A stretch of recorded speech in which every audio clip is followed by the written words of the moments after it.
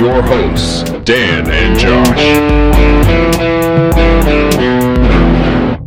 Welcome back to the Too Good to Tank podcast. We know that our first episode was a little long, but apparently you survived long enough to get to our second episode. Now, we saw who watched the episode and a lot of thoughts went through our head, but we're probably thinking most of them were loving family members, friends who are just trying to help us out. And then probably some people that really just love football as much as us. But Josh, what do you think? I think it's probably the first two, especially from the feedback I've gotten. But I saw some other listens, some other clicks in there. So, there must be people out there who love it as much as us. And feel free, if you do love it as much as us, create some different accounts and listen to it a bunch of different times. We don't care. We'll get it one way or another. Yeah, we could use the clicks. One click. Times 7. All right.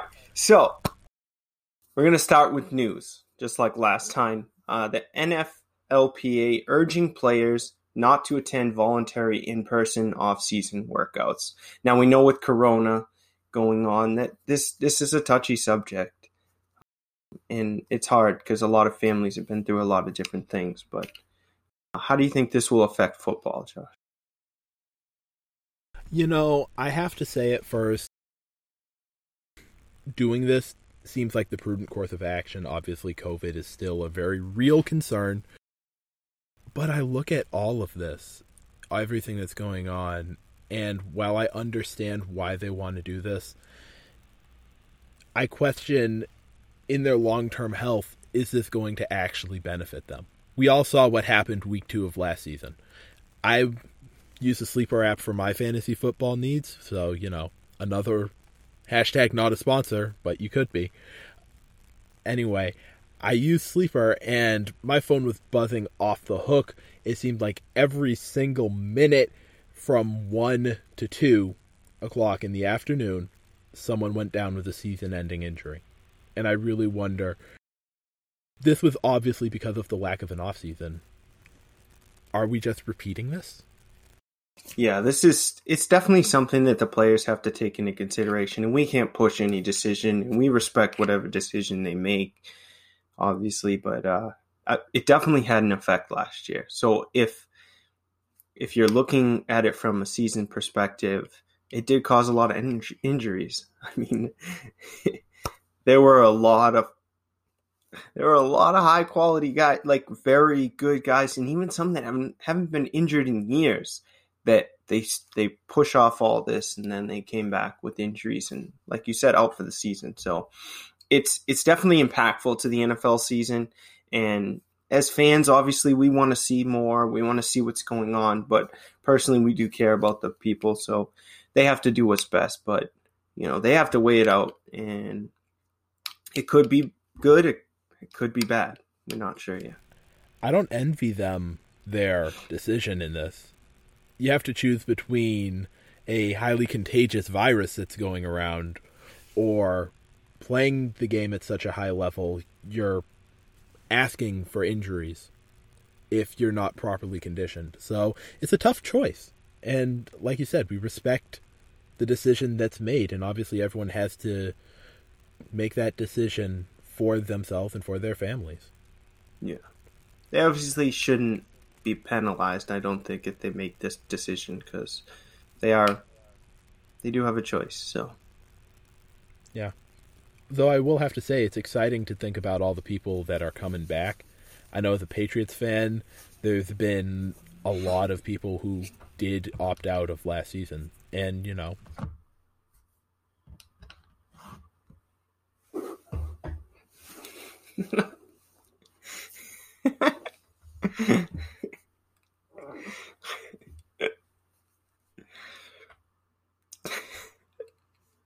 yeah, it's probably better that way. Let's not do that. All right, so now we're going to move on to one that we were really excited about, that we even hinted on, I guess you could say, without too much. But the Jets trade Sam Darnold for a 2021 sixth-round pick and a 2022 second and fourth. Josh, I thought you said the Jets weren't drafting a QB. I know you have got to have that wrong. I mean, there's no way the Jets would trade their starting quarterback, Sam Darnold. Yeah, no, I'm just pulling your chain. So, this is a move that we all saw coming. I mean, really, we're not kidding ourselves here, right? We all knew that the Jets loved Zach Wilson. What's not to love? True. I mean, we'll get into that. Anyway, this is something that was expected by everyone, and I'm actually really excited for Sam Darnold. It has some impact. It presumably takes the Panthers out of the running for a quarterback. A lot of people projected Justin Fields dropping down to the Panthers in their mock drafts, which I won't say that I thought that was a good projection. I will not comment on my own thoughts on where Justin Fields will go at this point in time, but it does certainly make you wonder what's going to happen with the other two really good quarterbacks in this draft after San Francisco takes one at the number 3 spot. Yeah, there's a lot going on there. I mean, there's a lot of stuff going back and forth of who's going to take who. Personally, this move excites me for Carolina. Hashtag free yourself from Adam Gase. Like, get out. He's gone. Thank goodness. But what do we really know about Sam Darnold? He was supposed to be a good quarterback. I mean, with what they have in Carolina and where Sam Darnold is going, DJ Moore, Robbie Anderson, Christian McCaffrey, there's a lot there. I mean, they just reinforced their offensive line. I'm excited for this. I really am, because I love Devontae Parker. And I have to say that everyone hated on Devontae Parker, and there was something there.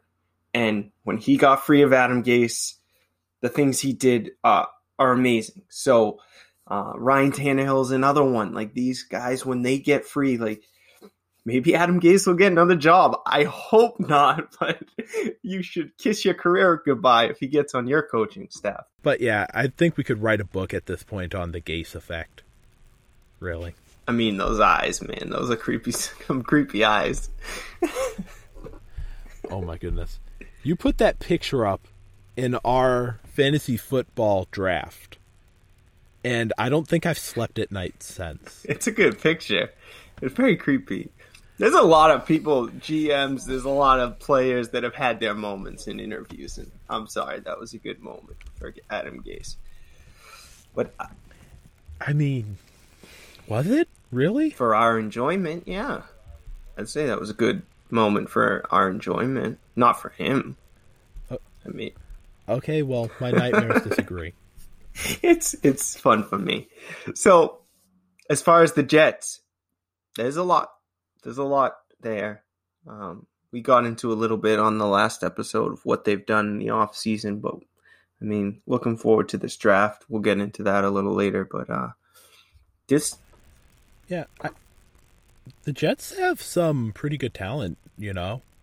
They've been looking more and more like what Arizona was right before the arrival of Kingsbury and during the arrival of Kingsbury.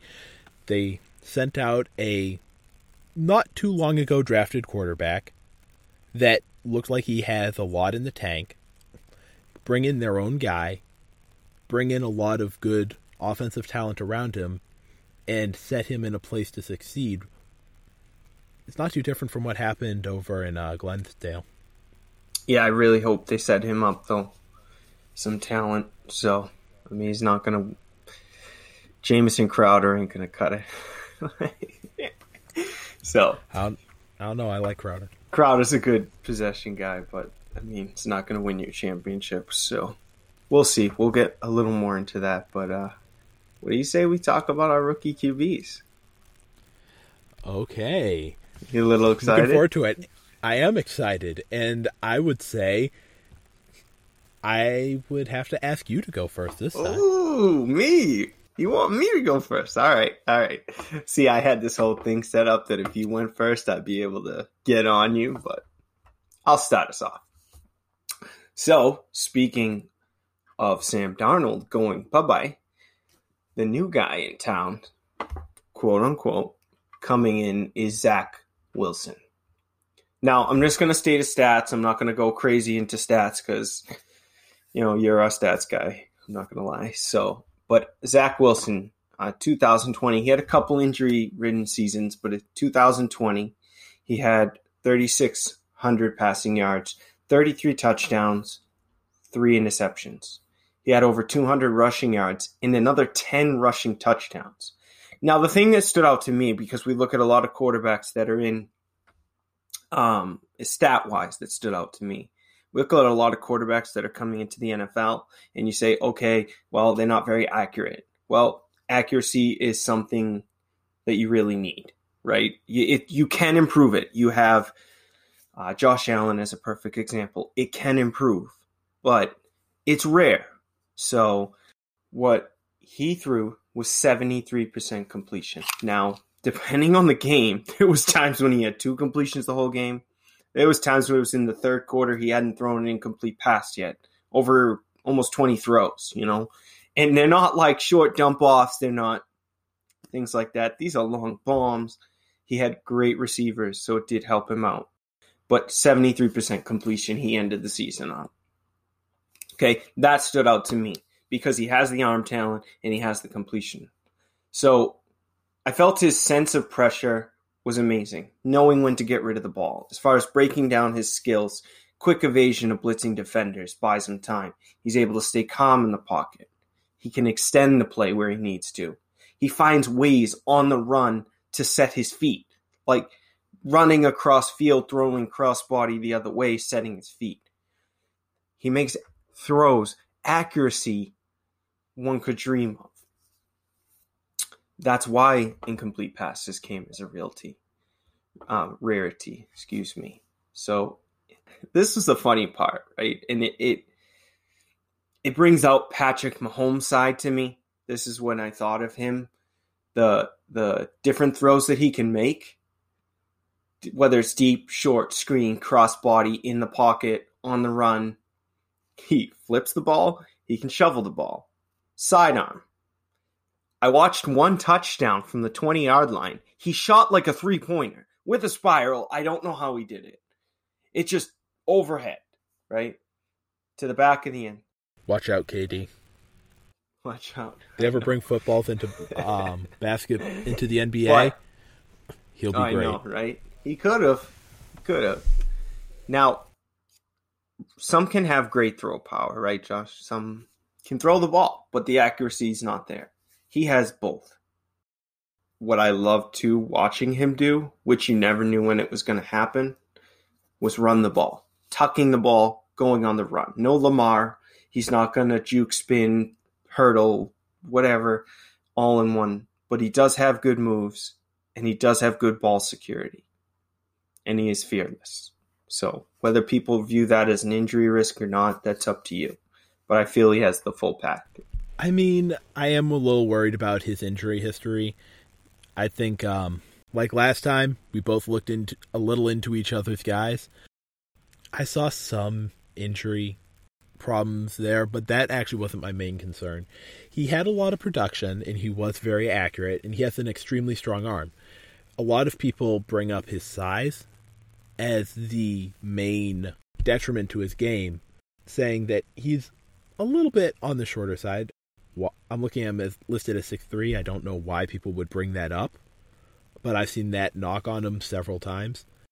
But watching his game, there was one person that I saw over and over and over again, and that was Baker Mayfield. And looking at that kind of game style, Baker's game style is recently starting to pick up in the NFL, and we all know that Freddie Kitchens seems like a Gase-level head coach at this point. But really, I'm worried about him having a Baker-like splash in the NFL and then just kind of fading away. I don't know if he'll be able to put those tools to work at the next level. I can see that, but so my comps that I wrote down, just so you know, were so he has the confidence of Baker Mayfield, fearlessness, his adaptability and skill repertoire of Mahomes, the different throws he can make, different in the throw power, and that his scrambling abilities were with Rodgers, like scrambling on the run with similar deep accuracy. Now, you say he's Baker Mayfield. I didn't see Baker's whole package. There were throws that he made that I would never even think Baker Mayfield could touch, right? One throw in particular, and I'm sure you knew I was going to bring this up because it blew me away. And this isn't even his pro day. His pro day blew everybody away, but I went back to watch every play that this guy played this year. It was a deep dot. It literally went from the 50-yard numbers on the right side of the field to the left sideline in front of the pylon to Dax Milne. It was 58.9 yards in the air. Now, I started trying to do the math myself, and I was like, well, if you're like, the field is 40 yards, and I started going over it. My ninth grade math wasn't coming together with triangles and trying to figure it out, but I did find somebody. 58.9 yards in the air, dot, not a floater, bomb. Accurate. Pinpointed it on the very sideline that only he could catch. That, to me, did not say Baker Mayfield. It was almost like his maturity was at a much higher level than Baker Mayfield, and that it's almost like he already knows what he's doing. That, to me, feels like it will push past the Baker Mayfield stage and take it to his own level. I mean, maturity, to me, is the key to production in the NFL game. Another really good example of this, at least for me, is Gardner Minshew. He came in, and while he had a lot of fire behind him, he had a subpar arm. Obviously, as we saw in this past season, teams would play up on the line of scrimmage because they knew he couldn't really hurt him deep. But he had a maturity in the pocket, and he was comfortable in the pocket, and that really showed in terms of production in his rookie year. So I do have to agree with you. Maturity, I think, is the true key to production in the NFL. Yeah. Thank you for agreeing with me. It makes the podcast a little better. So, sorry. I have a question for you, though, right? Now, I'm a Patriots fan. I've always been a Patriots fan. I really appreciate Tom Brady. I have followed him since he left, and I do enjoy watching the Buccaneers. But as the diehard Patriots fan that you are, how do you feel that I picked a QB that's going to make it very hard to get 2 free losses from? I think that depends on whether the Jets organization can actually put it together. Let's face it, there's been a lot more wrong with that organization than just the coaching staff. So, I'm not too confident that just changing the coaching staff will change the entire culture. So, seeing whether he'll actually be able to avoid injuries and such, I can appreciate the skill, but I'm not sure the production's going to be there just because of the Jets. All right, we'll talk later on this one. I know we will. So, okay, Josh, you win. I know. Let's go to you. Who's your quarterback that you chose? I decided to go with someone that you probably haven't been hearing a ton about in your mock drafts and your draft boards. So he must be good then. I won't say that every unknown will be good, but I will say that there are few people who kind of slide in every draft. Last year, Jalen Hurts was looking like a first-round quarterback prospect, and he slid down to the second round. I believe Jake Fromm was another quarterback last year that was supposed to be a first-round prospect. He was taken, I believe, in the 5th round by Buffalo. I could be wrong there. This guy, I think, is a clear second-round selection, and his draft stock has only been rising since his amazing pro day at Texas A&M. This is Kellen Mond, former Aggie. He is amazingly athletic. The first time I read about this guy, I was preparing a draft profile for Kyle Trask.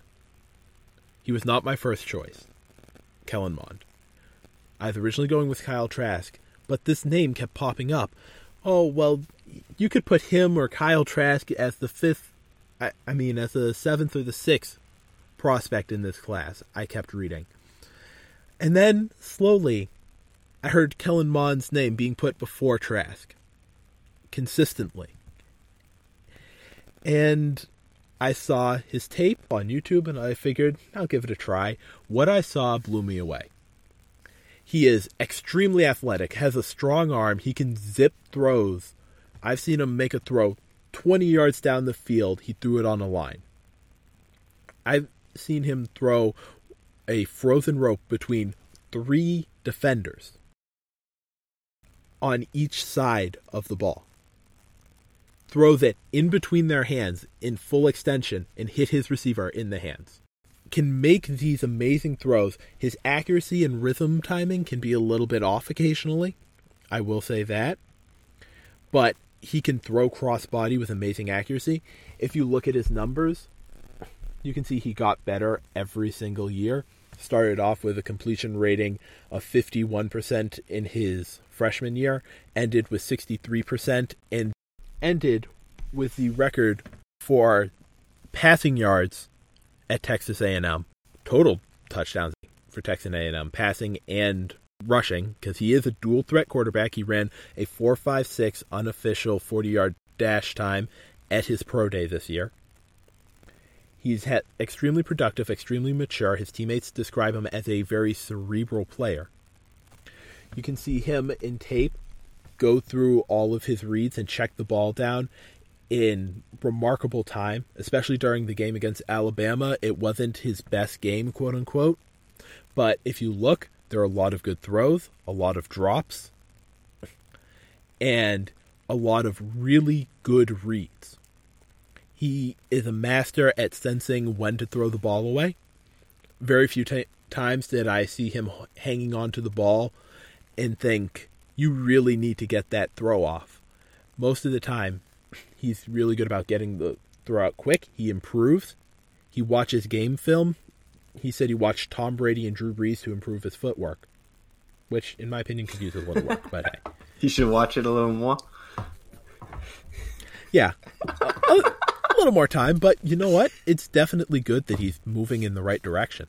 And I could see kind of a Daniel Jones effect from what happened in college. If you think about Daniel Jones at the time he was drafted, you may say he's not a first-round QB.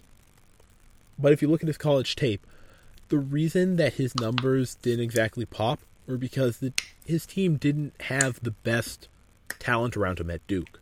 There were a lot of drops. He was very accurate in college, but there were a lot of drops. And I see the same thing in Kellen Mond. You see a very accurate quarterback? I've seen him bomb it over people's heads a couple times, but he's very accurate, actually. So there's one throw.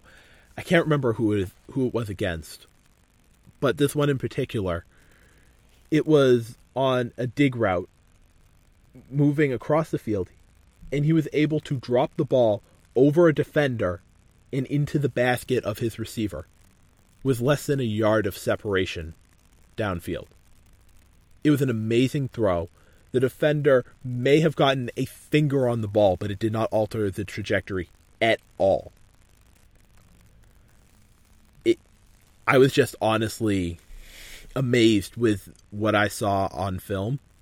And during the time he's been there, he's had literally one primary pass catcher of his get drafted, and that was Jace Sternberger, who I believe went to the Green Bay Packers, and honestly hasn't really been heard from since.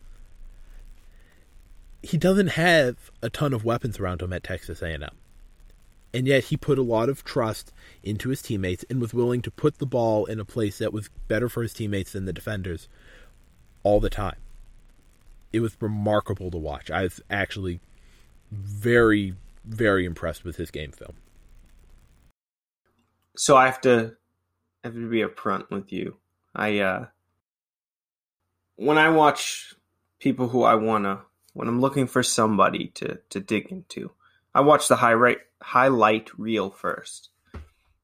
Then, if I'm impressed, I dig a little deeper. Like I said, I watched all of Zach Wilson's plays, every single play for the entire year.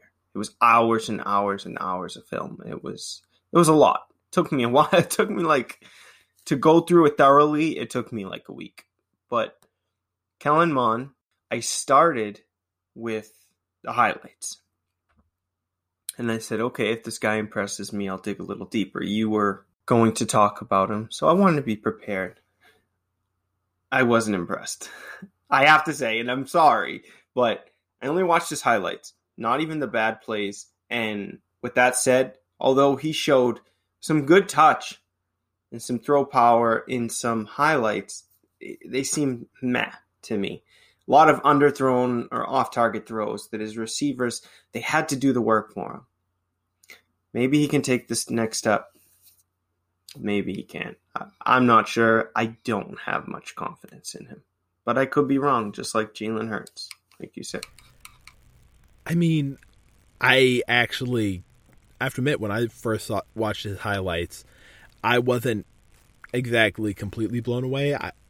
Up until a few days ago, I was planning on doing this, going a deep dive into Kyle Trask for this part. So, obviously, I've known about this guy for a while. Kyle Trask seemed slightly better to me until I started watching Kellen Mond's actual game film. When you put those highlights in context, like almost any highlight against Alabama, if you watch the game, he was getting harassed the entire game. To be honest, by the end of the game, I was impressed that he was still throwing the football. I probably would have just laid down on a stretcher and let them carry me away. He was getting harassed in the pocket. He was getting sacked. It was a rough game for him. Alabama really did put pressure on the quarterback and hit him a bunch. Even if it wasn't a sack, they hit him. And it was a really rough game. But he showed the poise and the competitiveness that you want in a quarterback in the NFL. And he kept going. And even when the game was clearly out of hand for the Aggies, he came back and he fought on every drive like one more touchdown was going to be the way that they would win this thing. And it was an impressive show of maturity. And I'm going to sound very strange here, but his highlights weren't his best throws. His best throws were drops. If you look at his game film, there were throws that I was thinking, why didn't you just check it down? But he saw something downfield, and he showed the ability to fit the ball into such tight coverage. The problem was, he didn't have that extreme NFL talent around him, minus one wide receiver I have to shout out, Ainias Smith. He was absolutely amazing in the highlights I watched. He had a few drops, but he was a playmaker. So what you're saying is I got to go back and watch more, pretty much? I would suggest it. I think that you might find it interesting, some of what wasn't in those highlight reels. All right, some of his best throws. I'll look up Kellen Mond's receiver drops, and then we'll go from there, see what I see.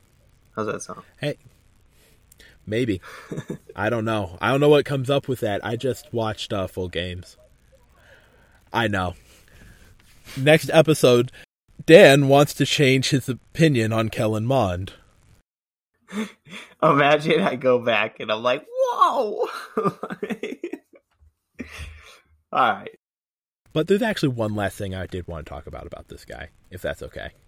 So, I mentioned before he was a dual threat. This guy's not as fast as Lamar Jackson. He's not Kyler Murray. He ran a 4.56 in his 40-yard dash. I have a list here of other people who ran 4.5 or slower. One, Chad Johnson ran a 4.57. Anquan Boldin, 4.71. Chris Carter, 4.63. Jerry Rice, 4.71. The last one here, Larry Fitzgerald, 4.63. Now, these guys all have very productive careers as wide receivers. 4.5 puts you in a good place to succeed. In fact, my NFL comparisons for him, honestly, I would have to say Jalen Hurts, or maybe if you if he really reaches his potential, maybe Deshaun Watson.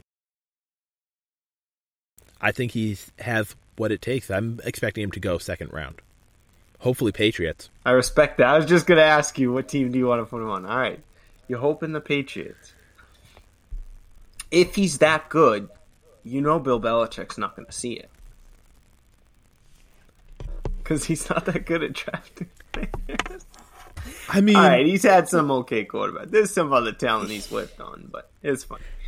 There has been a few talents he's whiffed on, but actually it's interesting you bring that up because the Patriots have been meeting with Kellen Mond a lot. I've heard numerous reports that Patriots seem like the strongest pursuing team. If he carries the Patriots, and he's as good as you say, you'll never hear a word of negativity from me. Because I'm going to enjoy it. So, we'll see. Yeah. Let's just hope that Zach Wilson is not as good as I say he is. Because then I will be hearing from you. I don't know. I mean, I'm not saying I look at Zach Wilson. Some people say Zach Wilson is better than Trevor Lawrence. I mean, we can both agree. Before we went into this, we don't have to push this. We don't have to push that. I'm not. Before we went into this, we made a deal that neither one of us were going to pick Trevor Lawrence. Right. Yeah, that's just not fair. I mean, I don't think that any of our listeners would want to hear it, honestly.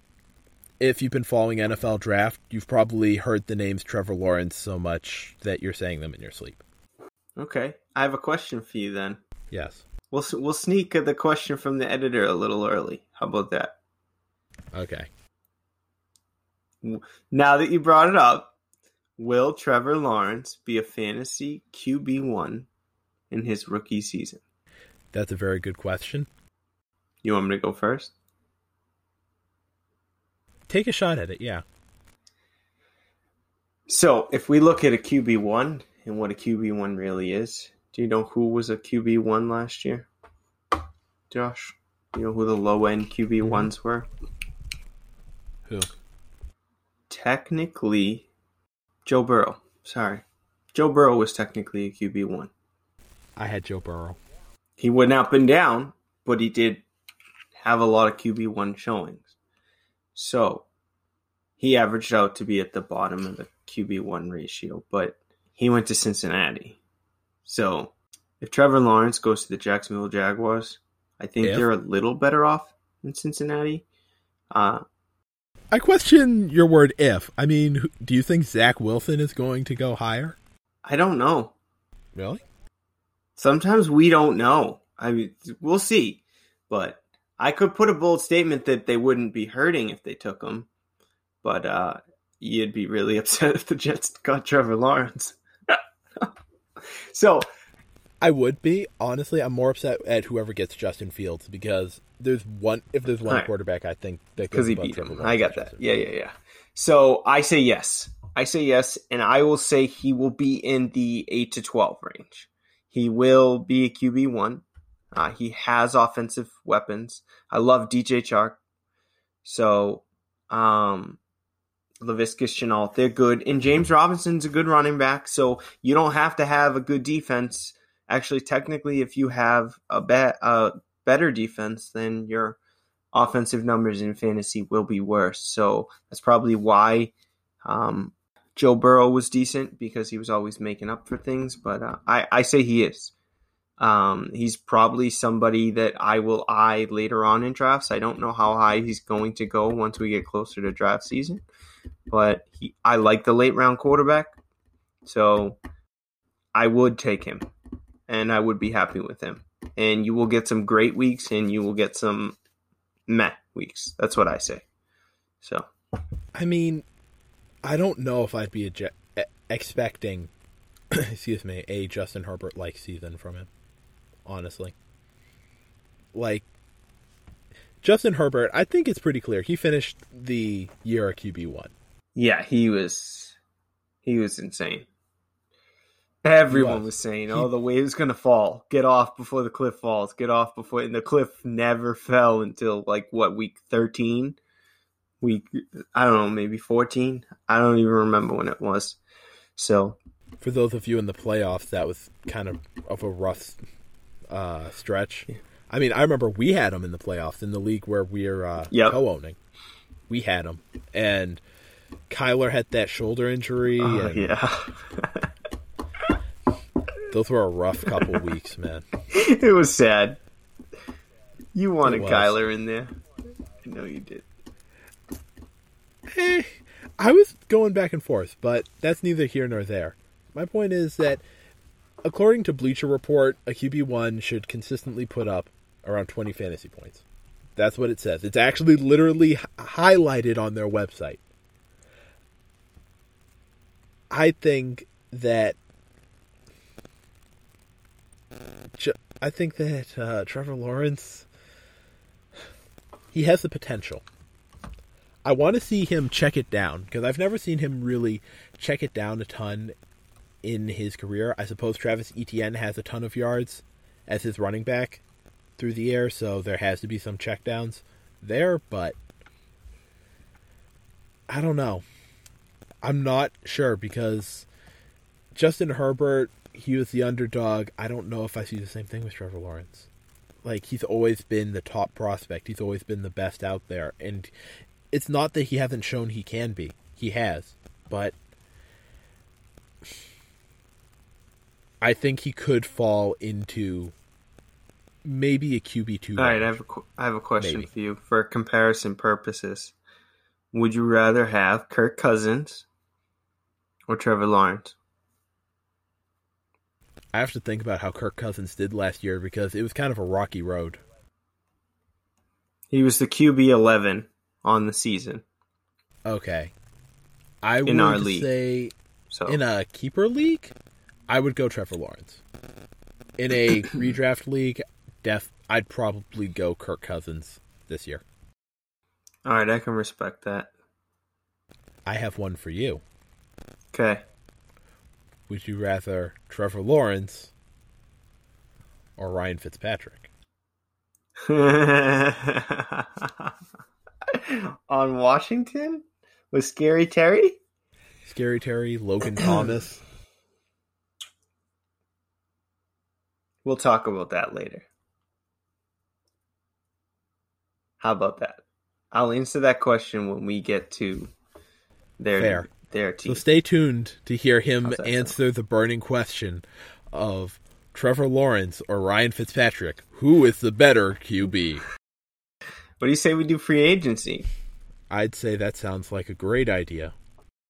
Free agency. NFC East. Excuse me. We are going to start off. I believe we have the Dallas Cowboys up first. All right. Dallas Cowboys. Why don't you start us off? We're going to do a little different this week. We tried to do too much with free agency. We can admit that. So we're going to just talk about the ones that we really enjoy, are looking forward to, or are impactful. Yeah. We can focus more on those players. So you can... Yeah. We don't have to go into every signing, especially when the Patriots decided to sign half the NFL. That's true. Well, this division's a little light, so we'll see how it goes. We will. I mean, the thing that most people focus on is Dak Prescott's finally actually committed to something. Yay! Wow, he's back. But the signing that caught my eye was Jeremy Sprinkle. Jeremy Sprinkle has actually been not a bad tight end on Washington.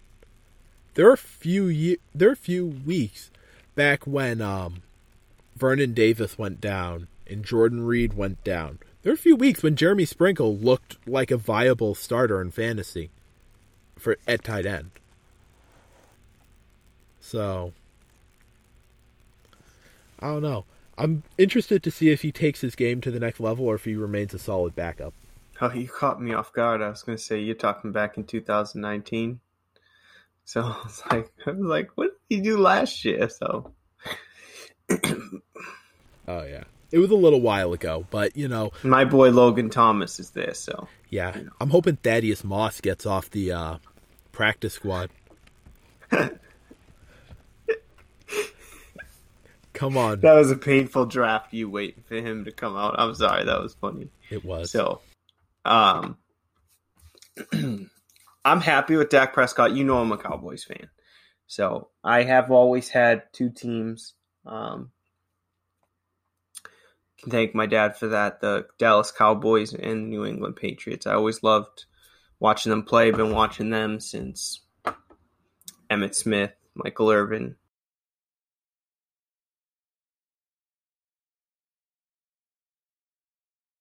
I mean, yeah, Cowboys have a fun team. They've been pretty dominant for a while. But I've been watching them. I love watching them. One of my favorite players to ever play football, most talented, I felt very talented, that enjoyed watching was Dez Bryant. So I've been watching them a long time, and I'm not as hating on Tony Romo as a lot of people are. But so personally, to see Dak Prescott there, I'm really happy that they signed it. The two people I really care about on this were Dak Prescott and Keanu Neal. I remember watching Keanu Neal when Atlanta was on fire that season going against the Pats. So in the Super Bowl, but he was young, but very talented. I do think it adds good. It's almost like they soaked up a couple of them with Damontae Kazee, but I'm excited about these guys, but I'm especially excited about Dak Prescott to finally seal him up. I didn't feel what happened last year was the best, but when you look at what happened with Dallas, I was going over their budget, right? Their salary cap. Now the salary cap for the NFL is $182.5 million this year, right? Yeah, it went down a little. Yeah, and it may go up because of that deal they just got. Not sure about that, but so you got Amari Cooper. These are the top five guys at $20 million a year. Dak Prescott at $40, Zeke at $17, DeMarcus Lawrence at $25, and Zach Martin at $17. So with their top five players, they have $119 million. I even went a little bit further that with their top six, it was $133. Their top seven is $145. So that's 7 players are $145 million. Their team. They're great players. Don't get me wrong. Every single one of them I really like is really good for the team. However, putting that much cap, I don't really expect big things. I don't know that Dak is going to be able to carry them offensively. They were getting burned a lot last year, and I really don't think they have $40 million left in cap space for 46 more people. Yeah. That's not much. No, that's not a good situation. No. Even if you sign for league minimum, I mean, they're in a very tough spot. As much as I like them, and it's going to be exciting watching them offensively. That's for sure. They still have good offensive line. They have the great talent on offense. But my boy CeeDee Lamb. I was just going to say that. I know you're looking forward to watching CeeDee Lamb, but it's going to be tough. This is not. Hopefully, Jerry Jones knows what he's doing. I don't see a big future with Mike McCarthy, but that's just me. I wasn't very impressed with the way it went in Green Bay, and I definitely wasn't impressed with his first year, but I guess you got to give him more time. But the Dallas Cowboys, they made some signings. I hope it helps their defense. There are a lot of one-year deals, but we'll see. Because they went from a really good one when they were winning all those games 2 seasons ago at the end of the year, and then last season was a little gross. So I'm excited to watch the Cowboys. I always am, but it might get rough to watch. So. Yeah, I mean, I can definitely see why, because also their line wasn't as dominant as it usually was last year. Injuries kind of hit everyone, but the Cowboys, the entire NFC East really just seemed like one of the worst hit by injuries and regression, which that was just startling, the regression. I like the Jaron Kearse and Damontae Kazee signings. Personally, those, I don't know, I just got excited over the least, big name people on the team. Jeremy Sprinkle, Damontae Kazee, and Jaron Kearse, all 3 of those signings I just absolutely love. You're just very emotional about football, Josh. It's something that's cool. That's probably why we do this. But there's things that we see in people that maybe everybody else doesn't, So maybe. But I don't know. We'll see. I think this is definitely a place. Usually when you have these places where you're devoid of talent in a secondary, like the Cowboys were because their entire secondary basically got up and left last season. Yeah. When you're having that much trouble, that's a place where these players that seem to be, good placeholders, good positional players, they get their chance to shine. So, who knows? No, it's definitely a team to watch. So, yeah. And let's hope Dak Prescott can stay healthy, and Ezekiel Elliott can stay healthy, and that offense can really shine. So, how about the New York Giants? Huh? Mike Glennon, baby. Yeah. Oh, no. Yeah. Oh, he's not the starter? No. Daniel Jones. Mike Glennon? So I was watching Good Morning Football, and fortunately, I got a little bit of a heads up before the Kenny Golladay signing. So the Giants, going into the season, I can't remember the name of their coach right now. Joe Judge. It's driving me crazy. Thank you, Joe Judge. So, Joe Judge and Nate Burleson was at his son's basketball game. And Joe Judge also had a kid in the game. So the two find each other and are talking on the bleachers. And so Nate Burleson has to ask, what are you planning on doing? And Joe Judge tells him, we're going to give Daniel Jones the best environment we can. This is the make or break year for him. I'm not saying that he said, if you fail this year, you're out. Okay? This is a paraphrase from a broadcast I saw literally months ago. He said that he wanted to make a better environment for Daniel Jones. And so I'm kind of saw the Kenny Golladay signing coming, that they were going to try and hit one of these wide receivers with a really big contract and try and rope them in to try and see what do they have in Daniel Jones. I'm excited about Kenny Golladay. I honestly am on the side where I believe that he was healthier than he let on last year, and that they wouldn't give him a contract. So, sorry, I don't feel well. I can't play. So, I was one of those guys that bought into him and traded for him when he was hurt, and then he never came back. So it was a little hard for me in fantasy because that hit me. But yeah, I honestly believe this is huge. Kenny Golladay is a very explosive, talented wide receiver. It is a great deep threat, and he's got Darius Slayton already. I think this is a huge upgrade to Golden Tate. And yeah, and do you know what Kenny Golladay ran for a 40? No. 4.5 seconds. That's good. I love how you keep comparing a quarterback to a bunch of wide receivers. Why don't you you compare him to a fast quarterback to give us an example? So, I mean, hey, you want that Deshaun Watson, right? If I remember correctly, his 40 time was... You're too easy. I really got you. I know, you're getting me off topic. Deshaun Watson... Let's get back to Kenny Golladay. All right. 4.6. You're fucked. 4.68 and 4.67. That's why you said it was his comp. I'm seeing it, Anyway. Makes so sense. I'm more excited with a 40 time, much more impressive than that of Kellen Mond. John Ross. John One Play Ross. Hey, if you just bench him until the Super Bowl, wait until you're down by a touchdown, that one play. He's a one-off. You get one play with him. But he can leave everyone in the dust. Yeah.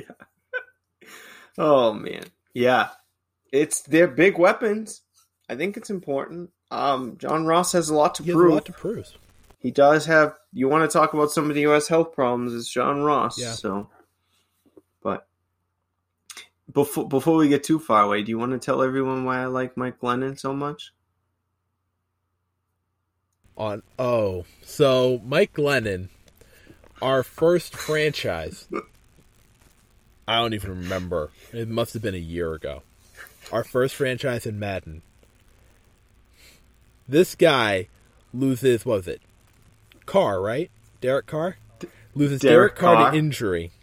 And Week 13. And makes a Super Bowl run with Mike Glennon at quarterback. Unfortunately, I think that was the year he lost to the Arizona Cardinals in the Super Bowl, but it's amazing that he got there in the first place. I was crying. I was like, I have Mike Glennon. This is the trade deadline is over. What am I gonna do? And then somehow I felt that was bad. funny. All right, I'll let you I get felt back. bad. Yeah, you learn how to get by. I had Kyler Murray, so I was just like, I can't feel your pain. But yeah, John Ross, I like this signing. I've always thought that John Ross was underrated. I remember watching some film, and his route running is actually decent. Like, I wouldn't say he's a Devontae Adams, but he can gain separation on a route, and then he has the speed that, I don't know, if he really let go, I think he could be the fastest wide receiver in the NFL. Yeah. Maybe. So, what... Yeah, I knew that was coming, excuse me, but I'm very confused by the... I like Kyle Rudolph, but I'm very confused by that signing. I heard... Can you... Oh, sorry, go ahead. No, I was just going to say, can you help me understand that? Is that the run blocking? I think this is a little bit of a warning sign for Evan Ingram. I've heard some very conflicting things about Evan Ingram, which I like as a tight end prospect. He's very athletic. But he had a few drops last year. And he had injury problems seemingly every year. Evan Ingram, you come into every year in fantasy saying, Evan Ingram is going to take me to the Super Bowl this year. He's going to take me to that fantasy championship. And then halfway through the season, somewhere around his third concussion, you're just scouring the waiver wire, hoping that someone decided to drop Logan Thomas. So, it's the same thing every year with him. I think the Giants have kind of had enough. He's their, probably until Kenny Golladay, was their best weapon on offense in the passing game. Now, you're bringing in Kyle Rudolph, and I think either the idea is, if we have an injury-prone starter, get a high-quality backup, or saying to your starter, listen, we drafted you, we believe in you, but you have to produce. Production is key. You can be the most athletic guy in the world, which, when we go over rookie ends, this is something that's going to come back up, because there's an end that I'm looking into that very interesting story behind. But production is key, and if you're not going to produce, then you're going to need to find another football team. It's unfortunate, but true. Yeah. It's definitely raised an eyebrow when they signed him. But then again, I mean, you got the Patriots they just signed to. Maybe they got something special planned. They literally won everything, but... I mean, the Devontae Booker signing tells me that they aren't planning on bringing Saquon as the bolster for this offense here. What do you mean? It's 2 years, $3 million a year. Yeah, and I think they're definitely bringing him in as a backup, but honestly, I think they're bringing him in because the last 2 years they've had some trouble with Wayne Gallman being their next viable running back. And they've looked for people that can kind of fill Saquon's shoes when he's injured. And I think that they signed him so that they won't have to do that anymore, honestly. Yeah, that's true. He's definitely viable. So my favorite defensive signing is Adoree Jackson. Oh, yes. I think that the Giants have needed this for a while, and I think that they paid him what he's worth, so Adoree Jackson will definitely add some security in the secondary. So he's very, very talented. He is. I'm actually shocked that he got let, out there into the free agency, but you can't pay everybody, so you can't. But it was kind of a head scratcher. Why did the Titans let him go? But you know what? It happens. I really don't know why you would let Adoree Jackson go. I mean, he's had some injury problems. I think he played 3 games last season. So there's that, but he's easily, your best to second best corner, and you just got rid of Malcolm Brown. I'm sorry, Malcolm Butler. Malcolm Butler? Who's Malcolm Brown? Oh, yeah, that's the defensive tackle with the Saints. Yeah, he played 3 games last year, and he played 11 games in 2019. Yeah. He hasn't had a full season since 2018. Sometimes with this, it's like, well, he hasn't played a full season, but can you afford to lose him at this point? The Raiders just did it with Trent Brown. He had injury problems, and they just move on. Yeah, but I question how good the Raiders O-line is going to be this season. Can you afford to lose Trent Brown? I don't know, but they paid Adoree Jackson a lot of money, so maybe $40 million. Maybe they just couldn't agree to pay. They didn't want to pay that for somebody who's not going to be there. It's the same thing that they're going to have to figure out with Saquon Barkley. I think he'll be fine this year. I think, COVID gave him a rough season, and I'm putting all my eggs in his basket, so I kind of don't have a choice for that fantasy-wise. But if he has injury problems, you going to pay Saquon? I mean, honestly, where it's at, Saquon would have to have a monster year for me to be super interested in really paying him to be an RB1. I heard it said once that running backs are not paid for what they will bring your team. They're paid for what they have brought your team in the past. And it's kind of true. Look at Christian McCaffrey. Great running back. Had 2,000 yards from scrimmage in the 2020 season? 2019 season? I'm sorry, I always get the numbers mixed up. 19. In the 2019 season, had 2,000 yards from scrimmage. Has this massive new contract coming out of that year. This year, plays 3 games. Running backs are paid for what they have done in the past, not for what they will do. And I think that Saquon has not done enough in the past for me to pay him like the other top running backs in the league right now. So that's my thing with Adoree Jackson. So he had 2 rough years, but maybe he didn't come back. Maybe he's another one who didn't come back. I don't know what his injury was. I'll have to look into it, but maybe he didn't come back because they didn't give him a contract. Maybe. No. Also, Patriots fan. There's a lot of stuff. Have to bring out Danny Shelton's here. So, I did see Danny Shelton. I had to pick between Adoree Jackson and Danny Shelton. So I don't really know Danny Shelton's body of work too much, but I just felt I'm a Patriots fan. I have to bring it out. You do. That's fine. You did them good. Okay. So, now we have the Philadelphia Eagles with their whopping 5 signings this offseason. Oh my goodness. Joe Flacco. There you go. If there's someone that I would want in that quarterback room to help Jalen Hurts, Joe Flacco's a pretty good choice. So when I was picking people for signings for each of these divisions so that we could do it faster, you know who I picked for this team? Nobody. I was like, I don't care. It was just, I'm sorry. You're right, though. It definitely, having a mature quarterback in some of the best mentors are not some of the best quarterbacks, but Sure. good offensive minds that could teach.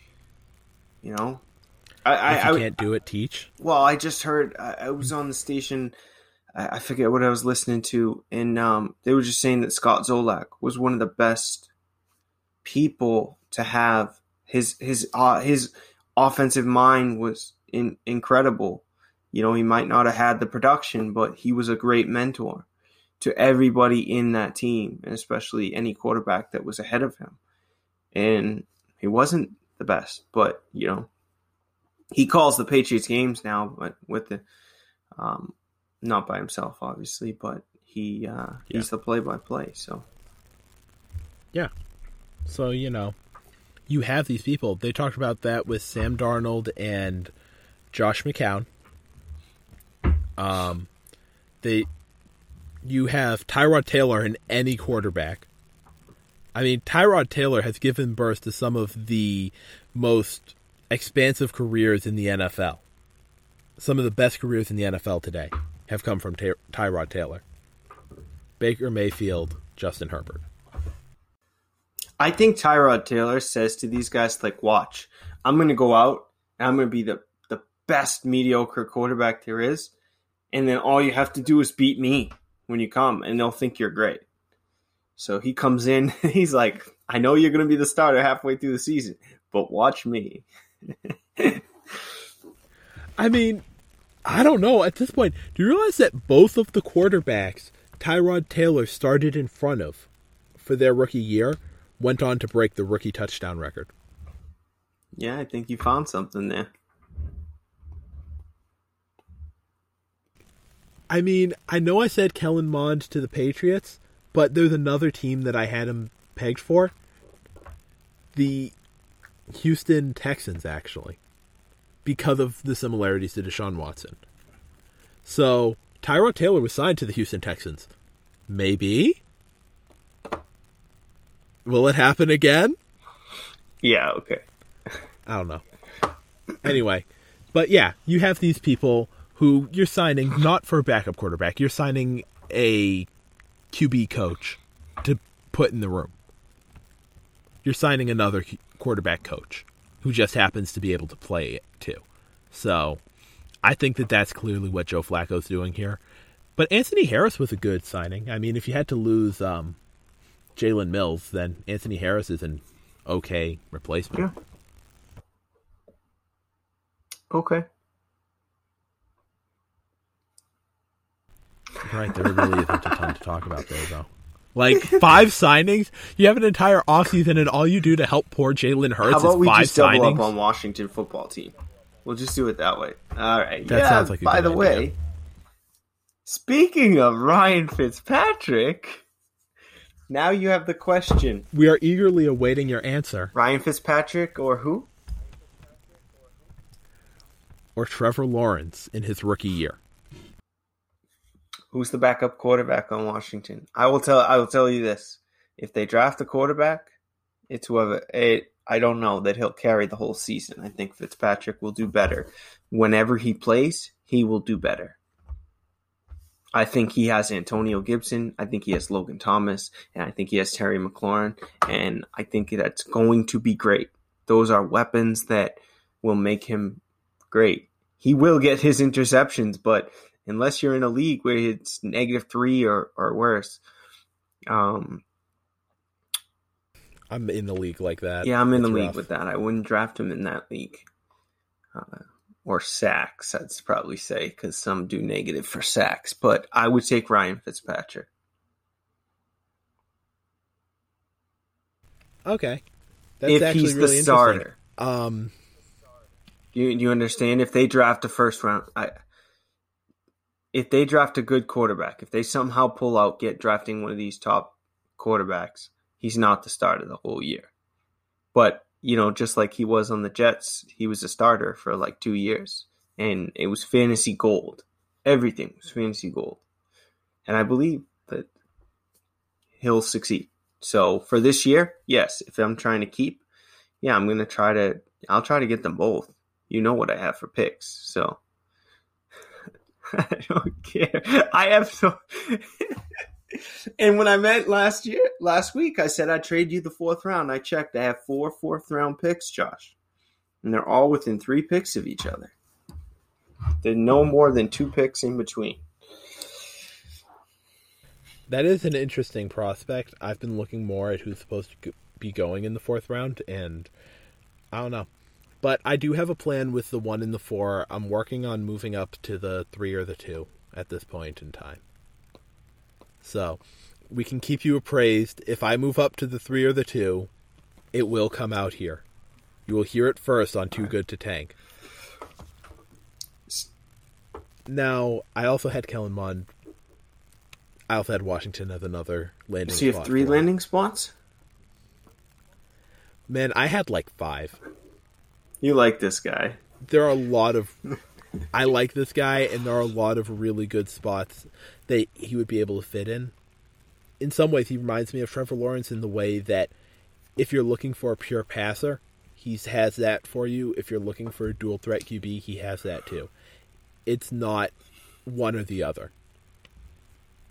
Okay.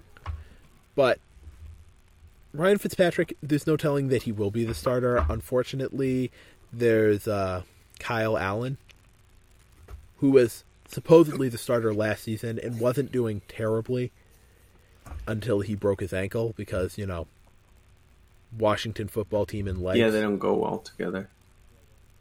You can't have both. They really don't. Yeah. You have to choose Washington football team or... Do you want the jersey or do you want your leg? Like, which one do you want? Yeah. So, all right, I know there's somebody that you really love in this wide receiver core, and I'm going to leave him for you. So, Curtis Samuel, the running back playing wide receiver. He got paid. He did get paid. And honestly, it's not shocking considering Ron Rivera, the guy who drafted him, is now the head coach of Washington football team. Curtis Samuel was actually shaping up to be the team's lead wide out as of the 2019 season. But injuries to Cam Newton and DJ Moore's arrival, really, his ascendance to Fantasy WR2, Fantasy WR1, I'll leave it up to you to decide. He kind of walks that line. But his ascendance to that level really kind of set back Curtis Samuel. If you look, DJ Moore is a good deep threat, but he had a lot more of the shorter route packages, whereas Curtis Samuel was their deep threat. He was their 4-3 speed wide receiver. I think here, having another speed guy across from him in Terry McLaurin, and having Curtis Samuel seeming to come into his own last season with, 900 receiving yards on the year? I think that this is a good signing, and I think that you might watch out. You might have 2 WR1s here. And also, I do have to say, for any Terry McLaurin holders out there, I have Terry McLaurin. I'm currently waiting on him. I'm looking to see if I can snag a first-round pick, but I'm not going to advise any course of action as he seems to be a mid-round WR1, but personally, I'm more comfortable with some of the other guys I have. Yeah. How do you feel about this? About which part? The fantasy outlook for Terry McLaurin. So, if Fitzpatrick is the quarterback, I'm not worried. So, what's the Jets? The Jets had Brandon Marshall, and they had 3 guys. My mind is drawing a blank of who they had. Didn't they have Jermaine Kearse for a while? Maybe. But they had, Fitzpatrick was carrying them.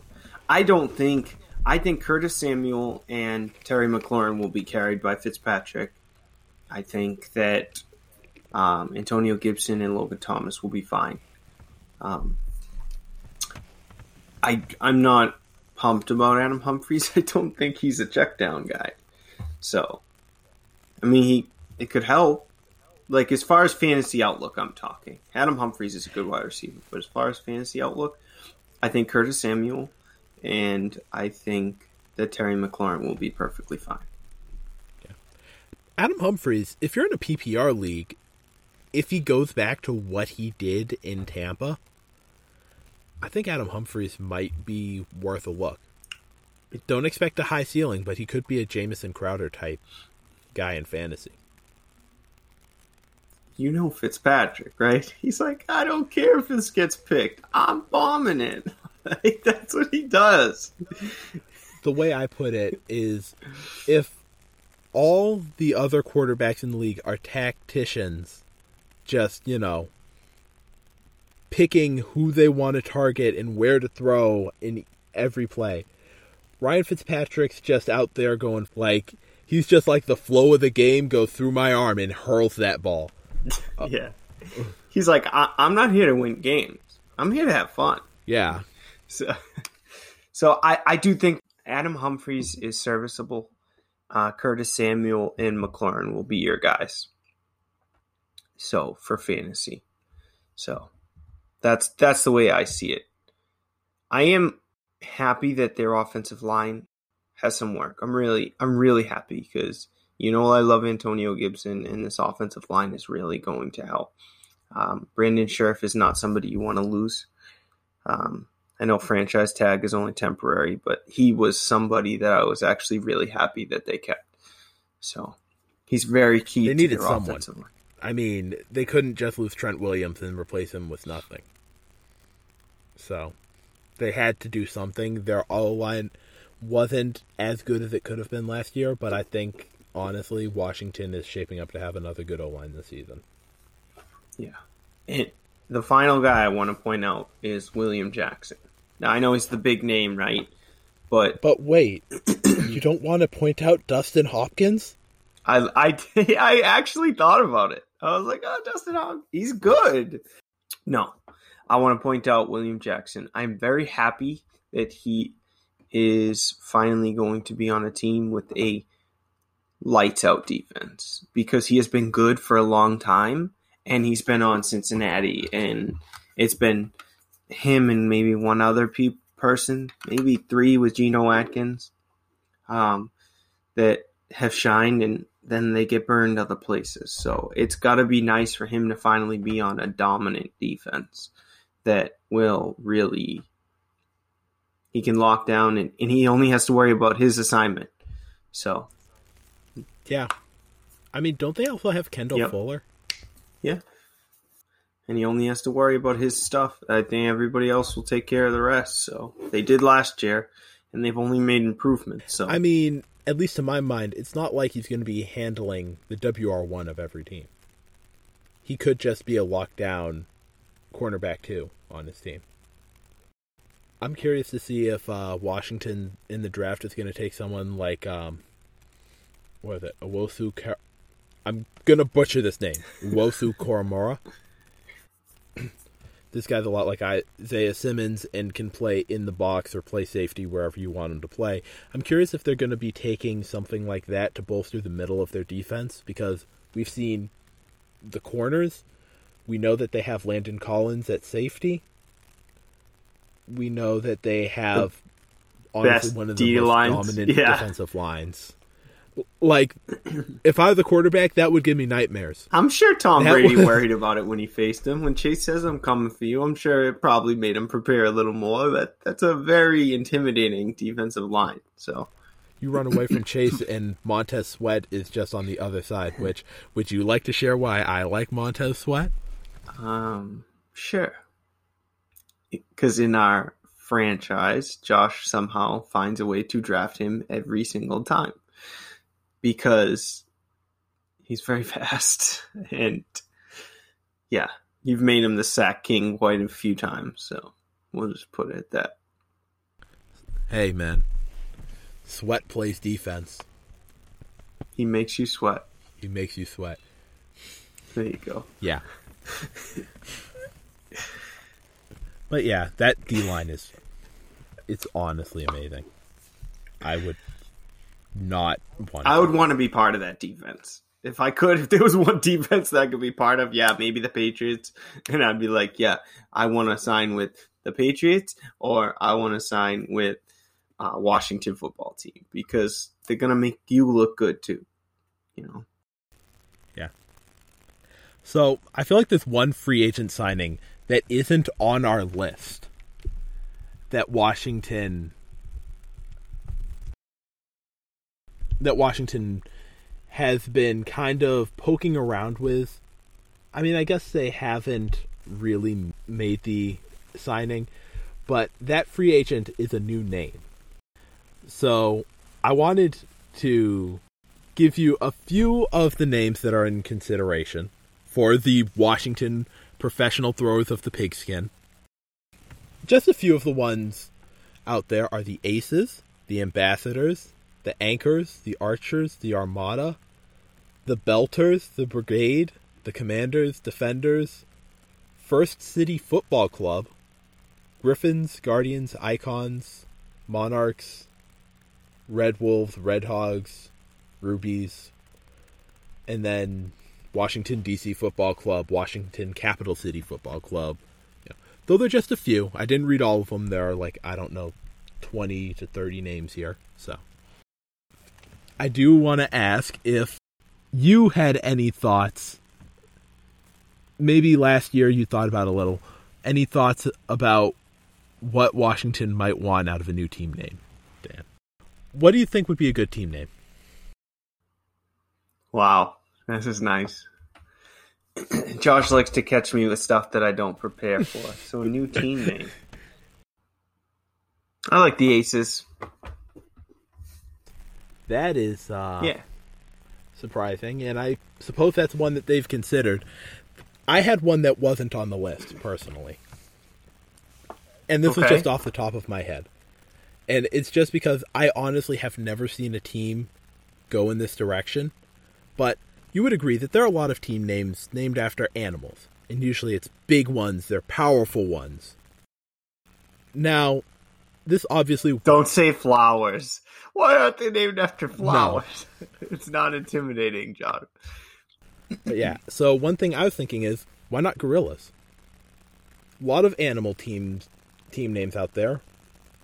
It's a big, powerful animal. People are intimidated by gorillas. They're also, smart. I don't see a reason why not. Why have gorillas been left out? I don't know. I think you should call Ron Rivera, see if he has any inside information to get maybe the ones that they're really considering aren't on that list, Josh. Maybe it's all smoke and mirrors. Maybe.